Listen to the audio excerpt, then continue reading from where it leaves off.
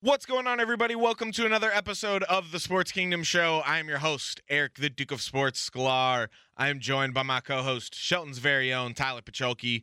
We appreciate you all so much for listening to us. Be sure to hit that subscribe or follow button wherever you decide to listen to the Sports Kingdom Show so you can stay up to date on all of our newest episodes. Also, be sure to give us a 5-star rating and review. That really helps out as well. Don't forget to follow at TSK Show on all social media platforms and follow us as well at the Duke of Sports and at Tyler Pacholke. On this episode of the Sports Kingdom Show, Tyler and I will talk about what's been going on in the NBA since we last recorded. We'll also talk a little bit about the lockout in Major League Baseball being over and March Madness tipping off. All this and more on episode 242 of the TSK Show coming up right now.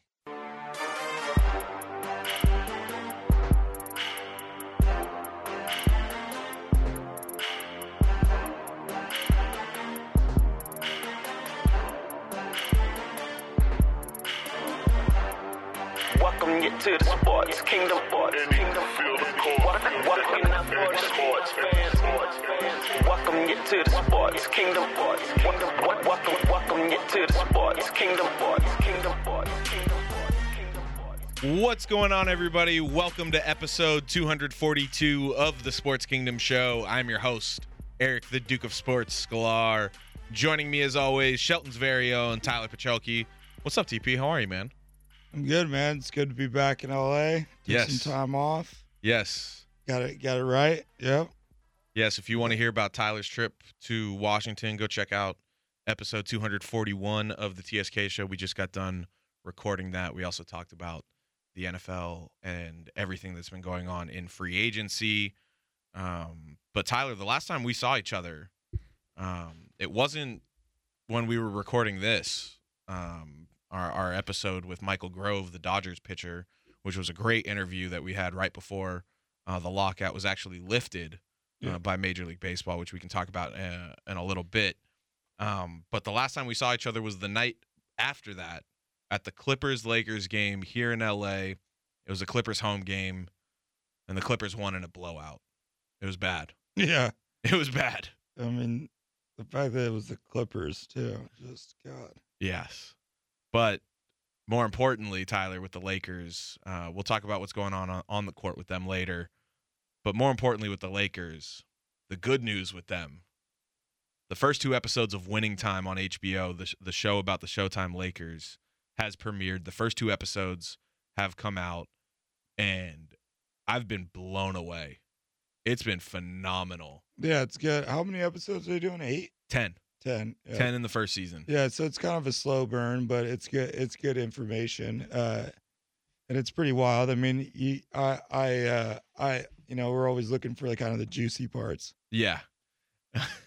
One of my favorite scenes from, and I'm not going to give too much away from the second episode, but I'll leave it at one of my favorite scenes from the second episode was when Magic was playing a pickup basketball game against another man who was going after Magic's girl back home in East Lansing, Michigan. Yep. That was one of my favorite scenes of the second episode. And then the actor who plays Red Auerbach, I forget his name, but he was in The Shield. It's Michael Chiklis. Yes, thank you. Yeah. He did a phenomenal job at making me hate him. No, he played that role well. He crushed it. He's good. I mean, that was dope. I enjoyed that part. And then John C. Reilly's played a perfect Jerry Buss so far, I think. John C. Reilly's done great. No, it's been a lot of fun. I do hear like the Jerry West stuff is kind of blown out of proportion a bit. But who knows? Maybe it is, maybe it isn't. Like from some people's point of view, maybe it was like that. Yeah, definitely.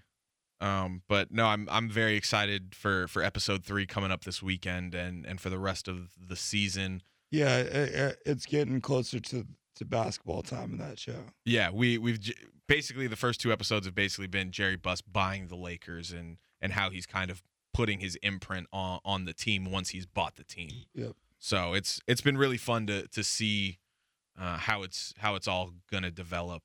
So Yeah, I mean, just hats off to the show No, creators no, and Adam McKay. It's good. It's good. Jeff for sure. Pearlman as well for writing the book that it's based off of. It's been incredible. Yeah, But all right. it's a good watch if you're able to watch it. Definitely give it a shot. Yes. But all right, Tyler, we have a lot to cover like we did in the NFL because we've taken 2 weeks off.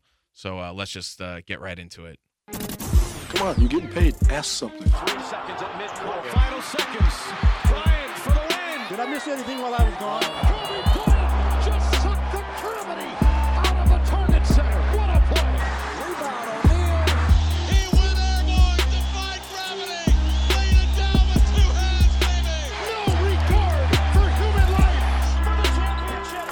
And an 81-point game. You take this and you burn it. Job's not finished. Job finished? I don't think so. So when you get done with this, you should be butt-ass naked.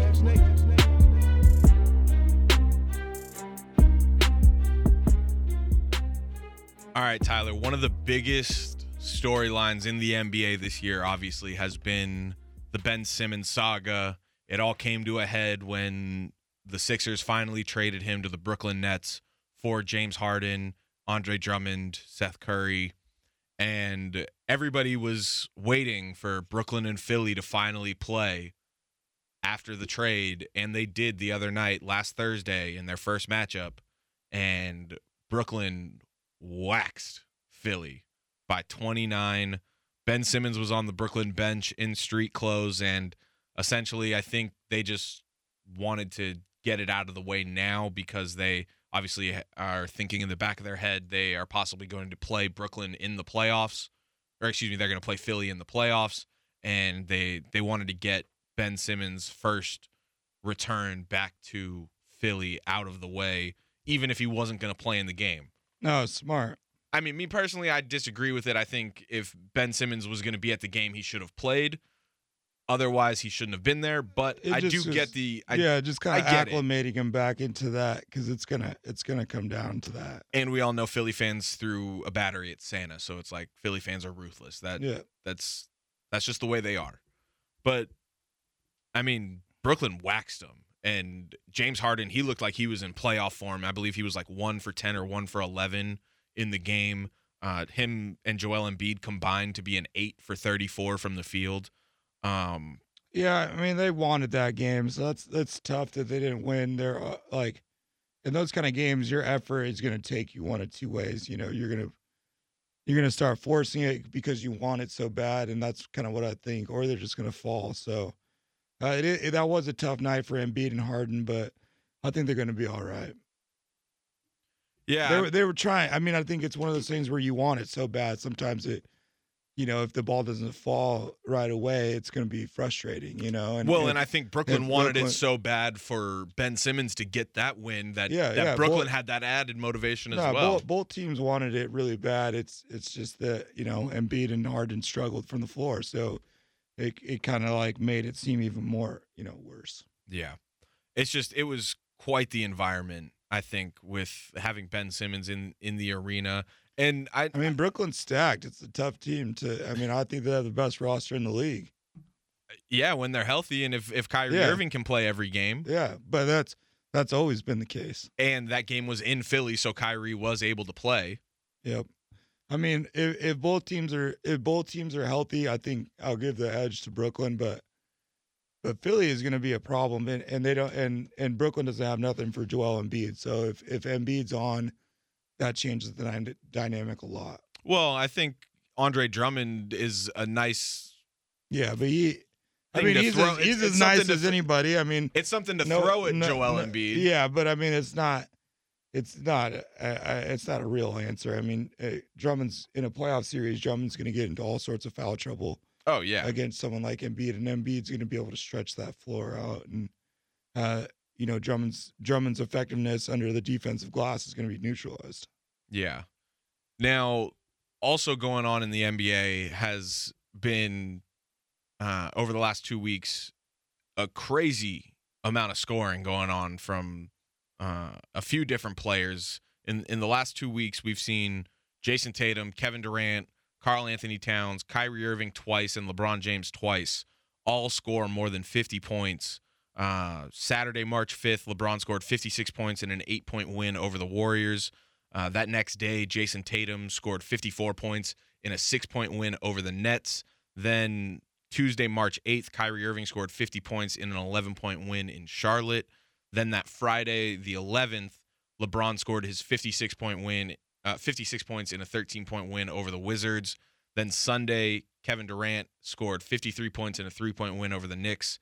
That next, I have that wrong. Friday, he did that. And then that next day, Karl Anthony Towns on the 14th, on Monday the 14th, Karl Anthony Towns scored 60 points in a 10-point win over the Spurs. And then last night, Tuesday, Kyrie Irving scored 60 points in a 42-point win over the Magic. All of these games also ended in regulation, so none of these guys needed overtime to do this. No, the first couple were close games too. So like Tatum and Braun, they needed all those points. Yeah, no, 100%. The Lakers needed every single one of those 56 points from LeBron against the Warriors, and then the Celtics and the Nets were in a battle, and Tatum needed to go off to win that game. There's Braun's going after history.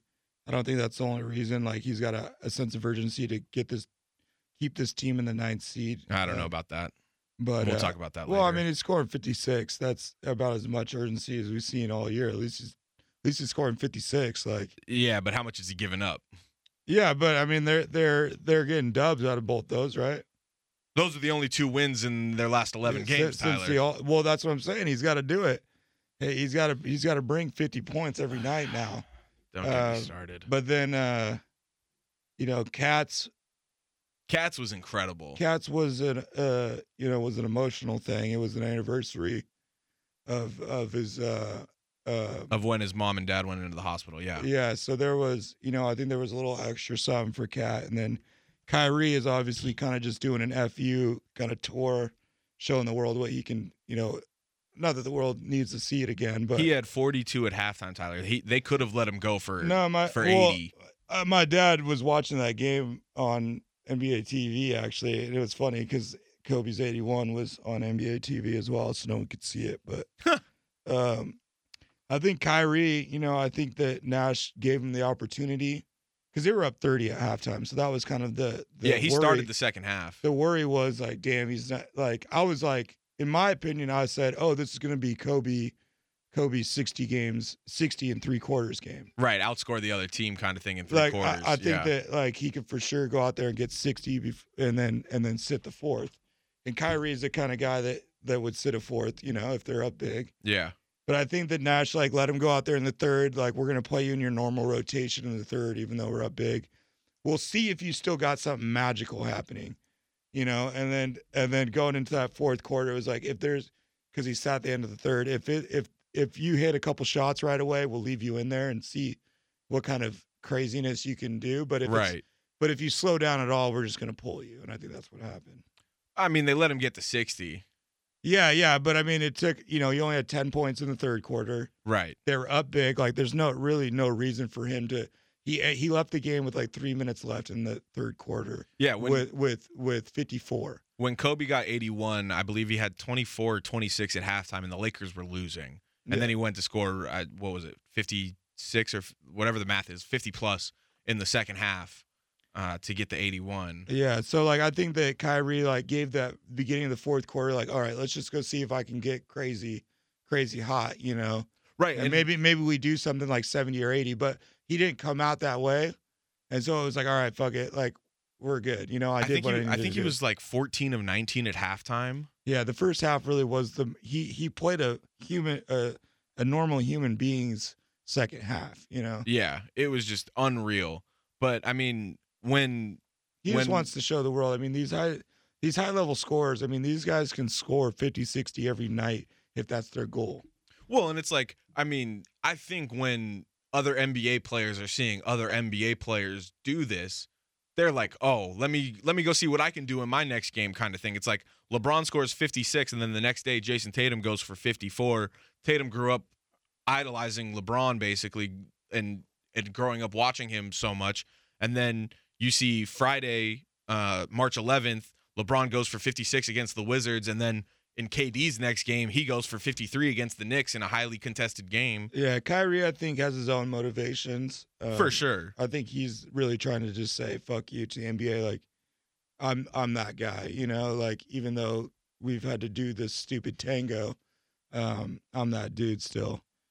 One of the games was against LaMelo, so the veteran point guards going against the young and up and coming guys. I think that happens.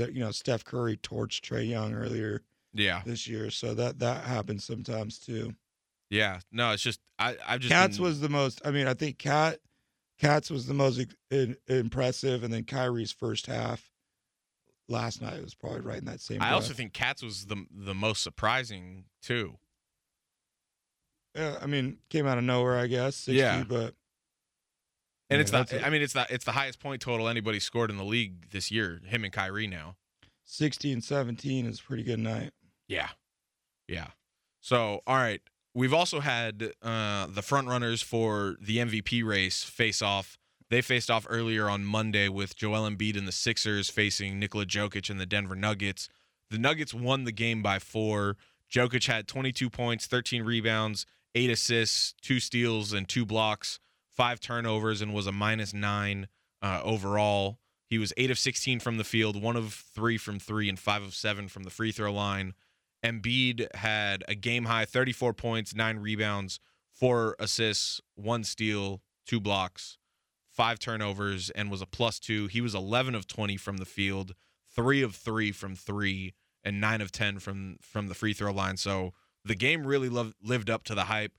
Joel Embiid lived up to the hype. Nikola Jokic lived up to the hype. Joel Embiid, I believe, Nikola Jokic had a sick no-look pass. I believe it was to Will Barton on the break. Yeah, on the break in transition. It was no, they showcased. Unbelievable. It was a true showcase of talent. I mean, they really showed what they can do. And I mean, Embiid hitting step back threes. Yeah. Jokic running the break. These guys really are the creme de la creme. And I mean, I've been saying it for years. I think Embiid's the best big man in the league, even when Ant Davis is in uniform. I think that Embiid is that guy. Yeah. And Jokic is absolutely his equal, right there with him. Equal, if not better. The centers, in the NBA are extremely advanced. Do you think it's just a 2-horse race now with the MVP, or do you think it's there's some other guys that could maybe sneak in? Yeah, I think it's a 2-horse race, and I think it's cool that it's been the same 2 horses for 2 years. I mean, they've really had a stranglehold on the league individually. Yeah, and I mean, the 2 years before that, it was Giannis. Yeah, and I think Giannis has been in the mix every year for sure, just because Milwaukee's so good and he's so dominant. Yeah, Giannis is in the mix this year. And he may be getting voter fatigue here in the next year or two. But, I mean, Embiid kind of doing it on his own this year without Ben Simmons. I think and then Jokic without Jamal Murray. I think they didn't allow their franchises to take a step backward just because key players were hurt. They stepped up and. No, I mean, I don't think anybody expected Denver to be in the position that they're in with Jamal Murray being out for this long. And Michael Porter Jr. Yeah, losing him midseason too. Big time contributors for them. Jokic has held on, and Embiid, he's missing Ben Simmons, but also just like the off court bullshit that's been around his franchise. He's had to deal with. He's kept it 100 the whole time. I mean, he's been like, I'm trying to fucking play. I'm trying to dominate. I'm in my prime right now. Exactly. And I think one thing that I give Joel Embiid a lot of credit for is being that exact way. And it's like he was hurt early in his career, and ever since he's been back and healthy, all that he's wanted to do is be out on the floor, play, and try and win basketball games. Yep. And Ben Simmons, didn't align with that. And so, he had to play, without a star and distractions all over the place. So, it's Doc Rivers, right? Yes. Yeah, I think him and Doc have done a good job of not letting that franchise take a step backwards through all of this shit, because it really was the three, it was the big three there last year. It was Brooklyn, Milwaukee, and Philly. Yeah. I mean, those were in the last couple of years. It's Miami, pretty close to that. Philly has been a top 3 team in the East for years now. So for them to not take any sort of step backwards and lose huge pieces, I think says a lot. Yeah. No, and I mean, I think the only dark horse candidates that you could maybe give an MVP to could maybe be a DeMar DeRozan, who I think has been talked about as the lead dark horse candidate kind of thing. It's just tough. I mean, they slipped in the standings. Right. If he's number one in the East, maybe, but those are guys. Those are just tough to give. It's only one guy gets it. It's a tough award to win. And then, like you said, I think the only other option would have been Giannis. I don't think anybody in the West can win it besides Nikola Jokic. Yeah, just because the Phoenix is such a balanced kind of powerhouse, Right. And Golden State kind of took a step back. If Golden State was closer to Phoenix, maybe Steph. And Steph had the big slump for a majority, not a majority of the season, but a portion of the season. I would say the number one dark horse would be Ja. At this point right now, Ja's a great one. Like at this point right now, I would say Ja's the dark horse. And I don't, Giannis, I think, is the strong number 3. Like it's like the 2-horse race. Giannis is probably clearly number 3. And then there's your dark horses. I think Ja would probably be, that would probably, I mean, if I had a vote, that would probably be my vote. I would probably go Embiid, Jokic, Giannis, Ja, and then probably DeMar. Yeah, you'll get no arguments from me on that. So, all right, moving on, Tyler. Before we get out of here, at least on NBA basketball, let's talk about the Lakers real quick. We kind of talked about LeBron. Do we have to? I'd like to. I mean, like's not the right word. I feel like I need to. Exactly. I feel like I need to. The Lakers, they've lost 9 out of their last 11 games. Like I said, since the All-Star break, they're only 2 wins. They have during that span were the Warriors and Wizards when LeBron scored 50 or more points. They lost to the Timberwolves earlier tonight by 20. They had it down to 4 points with about 10.5 minutes to go in the fourth quarter, and it was once again just another fake comeback from the Lakers this year. And it seems to me really that this team is trying their hardest to fall out of the play-in scenario, and it's 1-2-3 Cancun basically. That's what I think a lot of Lakers fans feel like from what they're seeing on the floor. They lost in embarrassing fashion to the Rockets without LeBron on the road in overtime. That was a bad one. Yeah. I mean, there's been a slew of bad losses, but that Rockets one really felt like it was like, fuck. Yeah, because they had the lead late in the fourth quarter, and then they end up going to overtime, and I believe the Rockets, I think they went on like a 9-0 run to start overtime and just never looked back, if I remember correctly. And, I mean, you brought up LeBron just being out there. I don't think I think it's unfair to say he's only thinking about Kareem right now. I don't. Like, I just don't see that as like his goal. You know what I mean? Like, from the body language, Tyler, I've seen on a nightly basis from this team, they do not want to be in the playoffs together. They are just done with this season. Yeah, I'm sure it's been,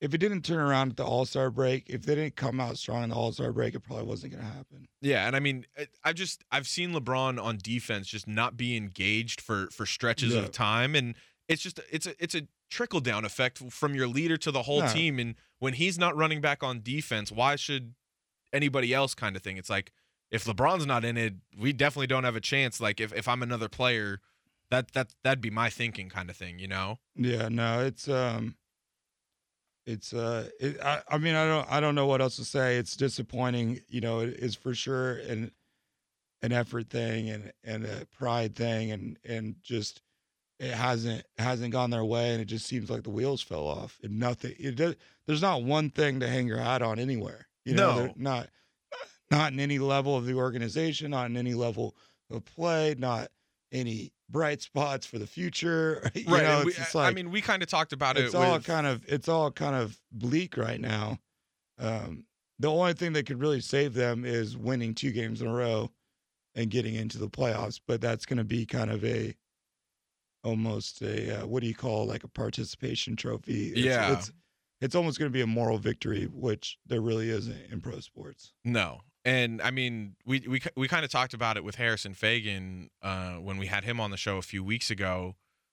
This season overall with the Lakers, at least in my opinion, it's been a top to bottom organizational failure from ownership to the front office to the Yeah. players. Just because of expectations. I mean, Yeah, for sure. You know, there's been years where the Lakers were horrible. But here's the thing, Tyler. But they weren't really expected to do anything. So it's like, But those teams also cared. This team, from what I'm seeing on a Yeah. nightly basis, they don't care. They were just down the other night Yeah. to the Toronto Raptors, 24-2. yeah, no, I mean, that's tough though. You know, who At kn- who home, knows? Tyler. Yeah, This is at yeah. home. No, I mean, I'm not making any excuses, but you know, It's just it's a tough year because you had high expectations and your star players not playing. I have never seen a general consensus of disdain and hate towards a Lakers team from Lakers fans since the Yeah, well, 2012-2013 team. I mean, Lakers fans been chomping at the bit for that. Like, as far as like, well, if it goes well, we're the Lakers. If it goes bad, we can finally blame LeBron. You know, like Lakers. Well, they're not just The blaming Lakers LeBron. didn't really want LeBron anyways. LeBron and Lakers used to be two separate families. You know what I Yeah. mean? It was the merging of families, really. You know, like Lakers faithful was really the ones against LeBron all those years. So, you know, it's the second this Laker team falls off, they're going to jump on LeBron. But But they're not just jumping on I LeBron, think Tyler. I really do think it's unfair. This season would have gone completely different if Ant Davis stays healthy. Oh, without a doubt. I Without a think doubt. 100% Ant Davis's health is the number one thing to blame. Yeah. It's No, not his fault. It's not his fault. But it is what it is. They have Ant Davis is supposed to be their best player, supposed to be the focal point of their offense and their anchor on defense. Now LeBron has to be number one instead of number two. Now Russ has to be number two instead of number three. Now, you know, you're having problems at the five. It's just that now, you know, you're losing games. The coaching's being questioned. You're questioning about the roster, but the roster's not really out there. You know, it's a But the tough. roster was completely different than what won them a championship to the two But I mean, seasons you know, like when before. you're building a roster and you know, when Pelinka put together this team, and Pelinka and LeBron and Vogel, you know, when they're putting together this team, it's like this and, was and how Kurt Rambis this, and Linda this, Buss. This and, is what, or this is Linda how Rambis, it was Jeannie supposed to Buss. go. You know, like Ant's going to be our 5 this year. You know, he like LeBron wanted to play with him to take the load off. You know what I mean? Like to make his job easier, he wanted to play with Ant so he doesn't have to go out there and put the team on his back. But that just hasn't happened. So it's a really tough bullet to bite. I know that Lakers fans are miserable and it's hard to watch, but at least you're still in the playoff picture. And really, I think you just have to account it to your best player got hurt. They got 13 games left, 9 on the road. What's tough is the team down the locker room is got both their stars out the whole entire year, and they fight every fucking night. That's I mean that's really where the because why do the Clippers have 7 more wins than the Lakers? Effort. I mean, literally that 7-game difference Tyler. is I've effort. been saying it for And then, months. You know, if so, 7 more wins the Lakers get for effort, and then you get Ant Davis back. That's probably another 5 to 10 wins of those games he would have played. Then all of a sudden your season's looking like 45 wins. It's not so bad, but Listen, Tyler. I mean the Clippers, honestly, I think make this Lakers team look even worse, just Oh, because. 100% they do. Well, this Clippers team honestly makes a lot of the league look worse, just from an effort and coaching standpoint. Like Ty Lue should be in serious consideration for Coach of the Year to not have Paul George or Kawhi Leonard all year. I mean, this should have been a bottom 5 team. Yes. This should have been a bottom 5 team, and they're going to be in the playoffs. Whether it was the play-in format or the old format, they're going to be a top 8 team in the West. Well, they're going to have to win the playing game, but yeah, but they'll I mean have 2 they're the chances. 8th seed. You know what I'm Right, saying? right. So like they'll have 2 don't take chances. anything away from them. Like No. any year, the Clippers would have made the fucking playoffs. You know, and they're above 500. So it's tough to watch the team down the hallway bust their ass every single night for Ty Lue when they've got half the ability that the Lakers have. Tyler, I'm talking half. I've been saying it for months. The Lakers would have 10 more wins just based off of effort alone. Yeah, and I think effort. Yeah, so the games where Ant's not playing, like you have some better effort, you probably get some more wins, like you're saying. And if he is playing, you're definitely getting more wins. So Yeah, exactly. And that's why I just think I But get that's where you're why- saying where it's like the worst Lakers season ever. because of that. The teams that we knew were tanking actually even cared more than this team, though, Tyler. It's not as far away as it feels because the losses have been so bad and they've just racked up. But listen, this is as rock bottom, I think, as a Lakers season has gotten, regardless of wins and losses, because this isn't the technically worst season ever in terms of wins and losses for the Lakers. No, but that doesn't really measure a season. It's your wins versus your expectations. Right, exactly. And the expectations for this season were so high that the fall has been so great. And it's just, I don't know. It boggles my mind, Tyler, that fans like me who watch every single game, and like myself, I live tweet every single game. It feels like I'm putting more effort and care into watching and live tweeting these games than I'm seeing from the players on the floor. No, I get it, but it's, there's a lot that goes on behind the scene, and also I think it's damn, I just lost my train of thought there. Go ahead. I'll get it back here. I was going to transition out because I'm done talking about the Lakers. Yeah, what I was going to say is I also think that this is a thing that happens to big market teams where like you go out and you're shopping for stars every single year. Sometimes it's not going to work. You want to throw together a team every single year. I mean, the perfect analogy for it. Now, like look at some of the teams that have grown together. You're getting more out of those teams, like who's to say if you wouldn't trade it for Ant, if those guys all developed with LeBron, this team wouldn't be better and your effort wouldn't be better. But every year LA buys a new basketball team and every so often it's not going to work. Well, and the perfect analogy for it, and I heard it on the Laker Film Room podcast earlier today when I was listening, because their whole theme of their episode today was the rise and fall of the Lakers and kind of the history of the rises and falls of the Lakers franchise from going from Showtime to now, and kind of what's happened in between all of the championship runs. And the perfect analogy, and I can't remember if it was Pete, Darius, or Mike who brought it up, but it's like being a home run hitter. You're going to hit a lot of home runs, but you're also probably going to strike out a bunch too. Yeah. I mean, that's what being a big market team really is all about, I would say. Like, it's home run or strikeout. Well, it's title or bust for the Lakers. Strikes and gutters. Strikes and gutters. Team 9, baby. Yeah. But, I mean, it's just there's 13 games left in the season, 9 on the road.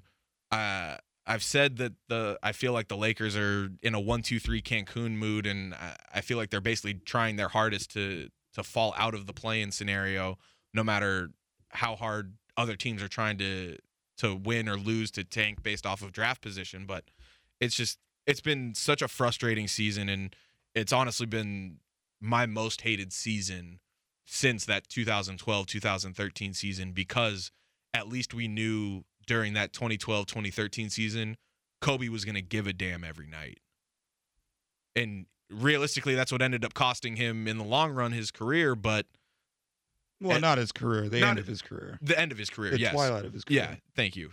But, I mean, I don't see that same level of care from start to finish in games.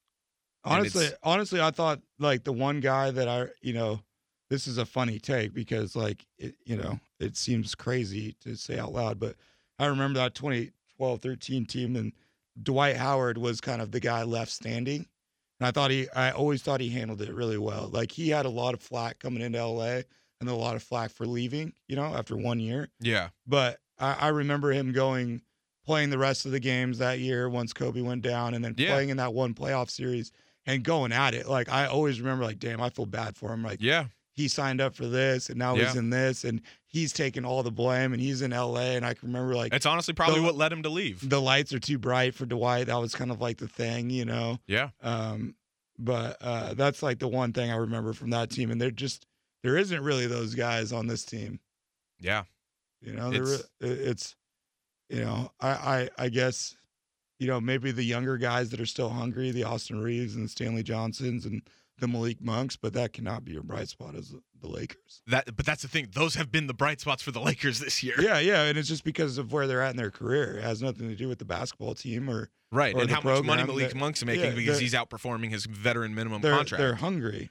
Yeah, so the Lakers are a mess, and I mean, I think it's just been an organizational failure from top to bottom, and it needs to be fixed this offseason, and the team just needs to get back to winning because that's The Lakers what are it's also the about. team that you just never can count out. Maybe something crazy happens. I remember talking myself into Kobe was going to come back from down 0-3 to the Mavericks because he'd never done it yet in his career. This would be the last, big hurdle thing he could do, and then they just go and get mollywopped. And Andrew Bynum elbows J.J. Barea in midair. And they get swept. And Peja Stojakovic looks like he's fucking 22 again. At least they won the championship that year, and Lakers fans could say they lost to the champion. That was kind of like, fuck, it might be over. It was over. Yeah. That was the three. They were going for that Phil Jackson was going for his fourth three-peat that year. Yeah. Yeah. And then the next year was the Dwight, Heatles. The Dwight and the next year was trying to re-up to Dwight try and Nash. Yeah. So, all right, Lakers, get it the fuck together. Yeah. What the fuck? All right, Tyler, real quick. March Madness is this week. I know we don't talk a lot about college basketball. We usually do a bracket challenge for the podcast, but there's just been a lot going on, so I'm sorry we didn't do a bracket challenge this year for the listeners. College basketball is just tough. I mean, I just have such a sour taste in my mouth with the NCAA too. Wait, have we talked about? No, I don't think we have, Tyler. What? North Carolina spoiling Coach K's final game in the regular season? I don't think we've talked about that. So I've been like MIA when it comes to college basketball for 2-3 years now. I pay much more attention to high school hoops, European hoops, stuff like that. Just I don't know what it is. Just not a fan of the sport anymore. But so like I've gotten so bad. I knew I'd really like fallen off when I haven't watched North Carolina Duke for like 3 years, which used to be like my favorite game of all sports. But this one I had to watch, and it was great. It was beautiful. I mean, Coach K can suck it. I don't got nothing nice to say about him. 96 former players in attendance. I thought it was just a very me moment where my dog just slept off into the middle of the night and didn't make him about him. He made, Roy Williams did it with class. Coach K announced this a year ago. Coach K, it's all about him. It's always been about him. Don't feed into all this kind of bullshit about family and brotherhood and all that. It's all about him. And so it was good to see him lose, see all those Duke kids cry in the stands. That was good. Yeah. And then it was just, I mean, it was great for North Carolina, but it was so fucked, like, not playing some of his seniors on senior night. Didn't mention his seniors at all. In fact, he interrupted the program just to say he was sorry to the crowd for his team's performance. Yeah, right before he started speaking. I get it. You want to say like, oh, that's no, that's fucked up. Like you just hung your players out to dry in front of everybody when people are trying to like move past the loss and like celebrate you as a coach and shit. So it felt good, obviously, to see this motherfucker gone. Trust me, Tyler, you were not the only person. Good riddance. Yeah, I mean, he's done a lot of shady things over the years that I think people just like look past because he's Coach K, So he's been benefiting off these kids for 40 fucking years, And I'm glad to see him go. So I take it one of my favorite Duke North Carolina moments was JJ Redick. This is a very similar moment to this, but it was JJ Redick's last game. Last game of the year is always Duke North Carolina for North Carolina and Duke. Right. Every year that's their last game. So it's either North Carolina or Duke's senior night every other year. So JJ Redick's last game at Cameron Indoor Stadium was against Tyler Hansborough's freshman year Tar Heel team. They upset him and beat him, and JJ Redick had to walk off crying in his last Cameron Indoor game. So that was another sweet moment, very similar to Coach K. Yeah. But you can't write it any better than that. I mean, if Coach K is, going to go down, it's going to be North Carolina. Yeah. And then, I mean, now speaking about March Madness, UCLA, they faced Arizona in the Pac-12 championship game and they lost. They're a 4 seed. Which, I think that helps them with that helps people bet on them with seeding. They're probably better than a 4 seed. Yeah. Also, they've got a kid on their team that can run the tournament that we've already seen. Right, do it. Johnny Juzang and so we already saw him do that last year. So yeah, I could definitely see him making a run this year as well.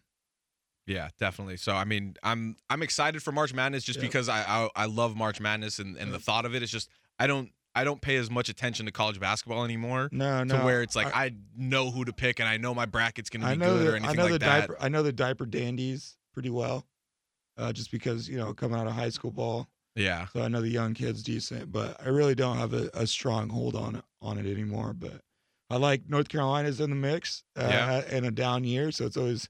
Gonzaga's the number 1 overall seed. And so, like, at the end of the day, when it comes to March Madness, that's really all I'm focused on is I want to see Gonzaga finally get it because it feels like the last 4 years, it's finally been like we can actually win it now. Like where the previous 15, it was like keep progressing. Like we became a Sweet 16 school. Now we're a perennial Sweet 16. Like, are we going to be a Final Four team? Then they made some Final Fours, and now the last couple of years, it's like they could win it. They could be the best team in college basketball. So, yeah.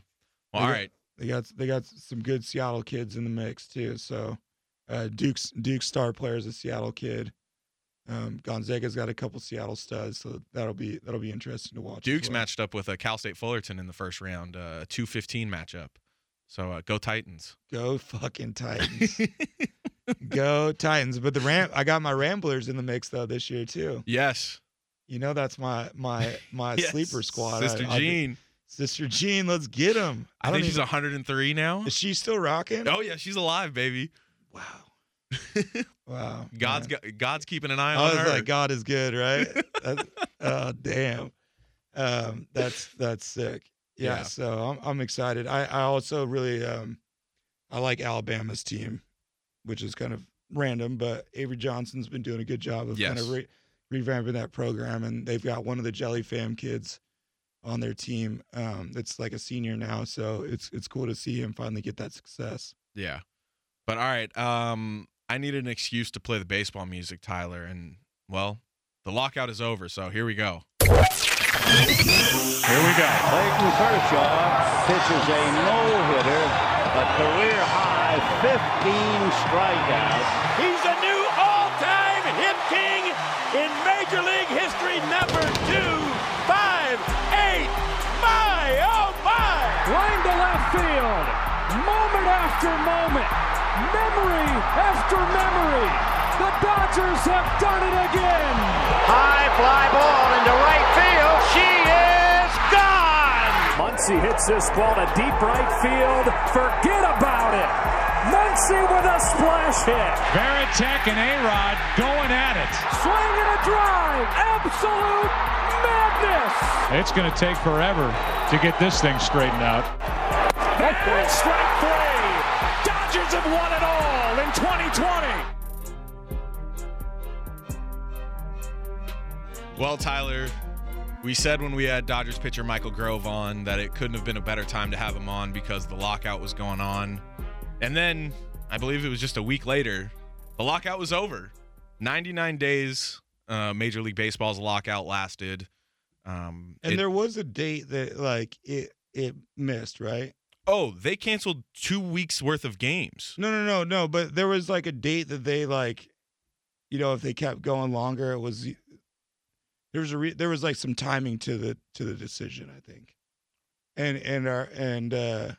basically, they had already canceled a week of games when we interviewed Michael Grove. Then they had a week later more talks, and they were like, "All right, we don't have a deal. We're canceling another week of games." So the first 4 series of the season got canceled. Yep. And then the next day, they came to a deal and were like, all right, we're saving the season. We're going to play out full 162. We'll change the schedule around. Opening day is April 7th. Everyone's going to play a full 162. So no games will be canceled. Yeah. So I remember when Michael made it, he said on the show, he was like, I think that they have a date in mind. Yeah. And it's all been kind of BS. And so I saw, like, when they did, like, finally get it done, it seemed like they did absolutely what he said they were going to do. Yeah, he was basically saying that the owners had a date in mind where they knew they could push it. Right, they weren't going to cancel any more games because then they were going to start to lose more money than they were okay with. Yep. So, I definitely think that definitely played a factor into it. But once the lockout ended, free agency ramped right back up, and it kind of started off slow. But then obviously some more bigger deals got done. But most importantly, Tyler, for the Dodgers, they re-signed Clayton Kershaw to a 1-year deal that's got a lot of incentives in there. I believe he's only going to be making like $17 million this year, and he can obviously make more with those incentives. But before we started recording tonight, the biggest, I think, free agent on the market, Freddie Freeman, formerly of the Atlanta Braves, the World Series champion Atlanta Braves. He was with the Braves his entire career. He won them a World Series. He won an MVP. He is now a Los Angeles Dodger. The Dodgers had been in the mix for a couple of weeks. See, my favorite Dodger signing was Kershaw for another year. I'll fucking ride with Kershaw. Yes, I know. He's gotten a bad deal of it. I like to see him keep winning. Yes, and I mean, listen, this is Freddie Freeman coming to this team is going to give Clayton Kershaw a very good chance at winning another World Series before he retires. Yeah, for sure. But the Dodgers, they gave him a 6-year, $162 million deal. He turned down the Braves. He turned down the Yankees. He turned down the Red Sox. He turned down the Blue Jays. He turned down a whole bunch of teams that were after him. And now he's a Dodger, and that's all that matters. And the Mariners are making moves. We traded for an all-star. From what I understand, Jesse Winker. And then they got a third baseman named Eugenio Suarez. So I'm just stoked about. I'm not a huge baseball guy, but I did tweet out, I think in 2019, that I was going to hop back on the Mariners, and I predicted that they would finally break their playoff drought in 2022. So this is the year that this could be the year. year. This is the year that I tried to call like 3 years ago. So I'm excited to see what happens. And then I also read that there's another star Japanese player coming over to play in Chicago. Suzuki. I don't know his first name. He hasn't signed yet. Oh, he hasn't. No. But I'm always excited. I mean, if you don't know, I'm a quarter Japanese, so the Japanese. My grandmother was kind of the introduction to sports, and she was a major Ichiro fan. So, I always like to kind of keep an eye on the Japanese players, and obviously Shohei has kind of become the star of the league. Yes, I had some Shohei memorabilia in the storage unit. Oh, you do? Yeah. Because that was I bought some stuff actually when he was really down. People were over him. Oh, yeah. Because there was he started hot, kind of slowed down. His first season, yeah. And then last year just popped off. Yeah. So it would be. I'm hoping this kid Suzuki comes over and plays. Yeah, I'm just glad that baseball is back. We didn't miss any regular season games. They're starting spring training this week. They're gonna do a shortened spring training. I think it's gonna be about 3 weeks.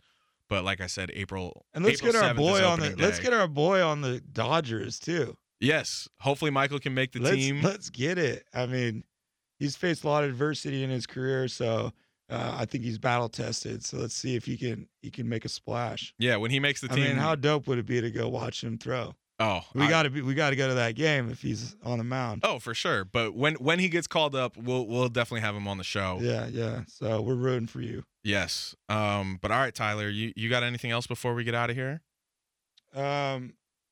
No, I was gonna shout out Isaiah Thomas for getting another shot in the NBA. It's too bad that someone just can't sign him. I think maybe next year he can get a 1-year deal as a backup.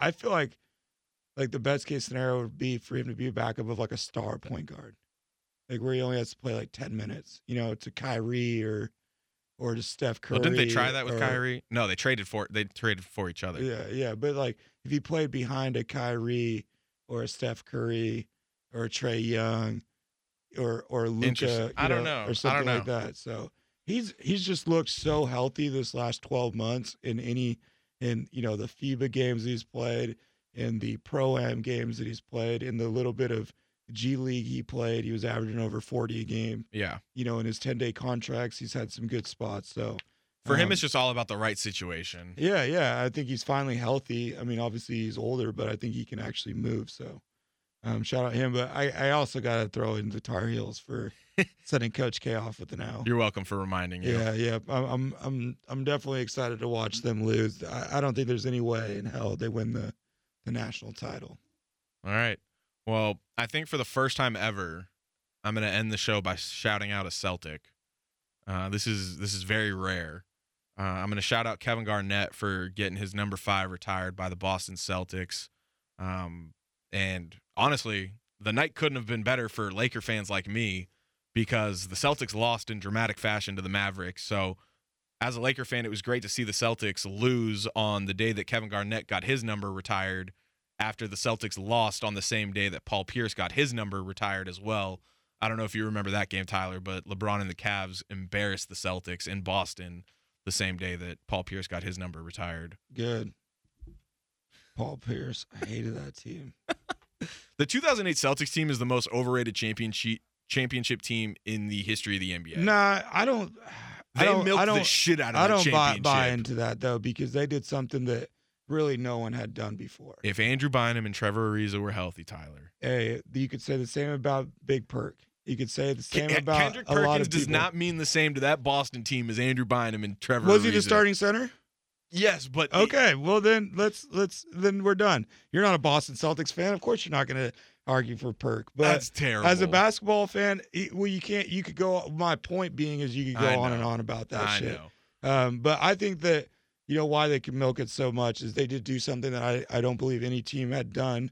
I'm trying to think if any team's done it since, but they put together a super team and then won the first year. I mean, they traded for Ray Allen, they signed Garnett, and they win instantly. Yeah, it was bang bang boom. So yeah, that's why I think it does. Like the Heatles, they weren't able to accomplish Kobe that. and Powell lost in 2008. I'm trying to think like maybe Durant, but Durant was like, they had already won. Yeah, that's what I mean. They were already a super team, and they were just a super team. Honestly, that's the first time I've ever heard someone bring it up like that. I remember I had Ray Allen. Ray Allen was a supersonic. So yeah, Ray Allen was traded. Kevin Garnett was one of the most exciting, fun to watch players in the league. So to go join like the boring ass Celtics at that time was just awful. And then they went and won the damn thing. Year one. So yeah. And then what I don't like is like Paul Pierce is my least favorite part of that team. Ray Allen sucks. I think I wouldn't like Ray Allen if I was Paul Pierce and Garnett and Rondo. Well, they made up. I know, but you saw. Yeah, I saw, but that team was really just like the part I don't like is when Paul Pierce acts like they were stopping people from getting championships. That's where I think it gets like stretched. Like, dude, you were not ending. Don't act like you were the Boston Celtics in the 80s or the Lakers in the 80s or the Bulls in the 90s. You weren't stopping people you didn't stop LeBron. You didn't stop the Pistons. Like, you didn't end these franchises' runs. Preaching to the choir. Yeah. So, all right. But it's a historical team, I think. I do agree. One championship in 36 years, Tyler. Yeah, but I mean, one championship since 2008 is more of the point. 13, 14 years. Whatever. With that wraps up episode 242 of the TSK Show. For Tyler Pacholke, I'm Eric, the Duke of Sports Sklar. Be sure to rate, review, and subscribe on Apple Podcasts, Spotify, the iHeartRadio app, or wherever you decide to listen to the Sports Kingdom Show so you can stay up to date on the newest episodes of the show. Don't forget to follow at TSK Show on Facebook, Twitter, and Instagram. Follow us at the Duke of Sports and at Tyler Pacholke. We appreciate you all so much for listening to us. Stay tuned for the next episode of the Sports Kingdom Show. Peace.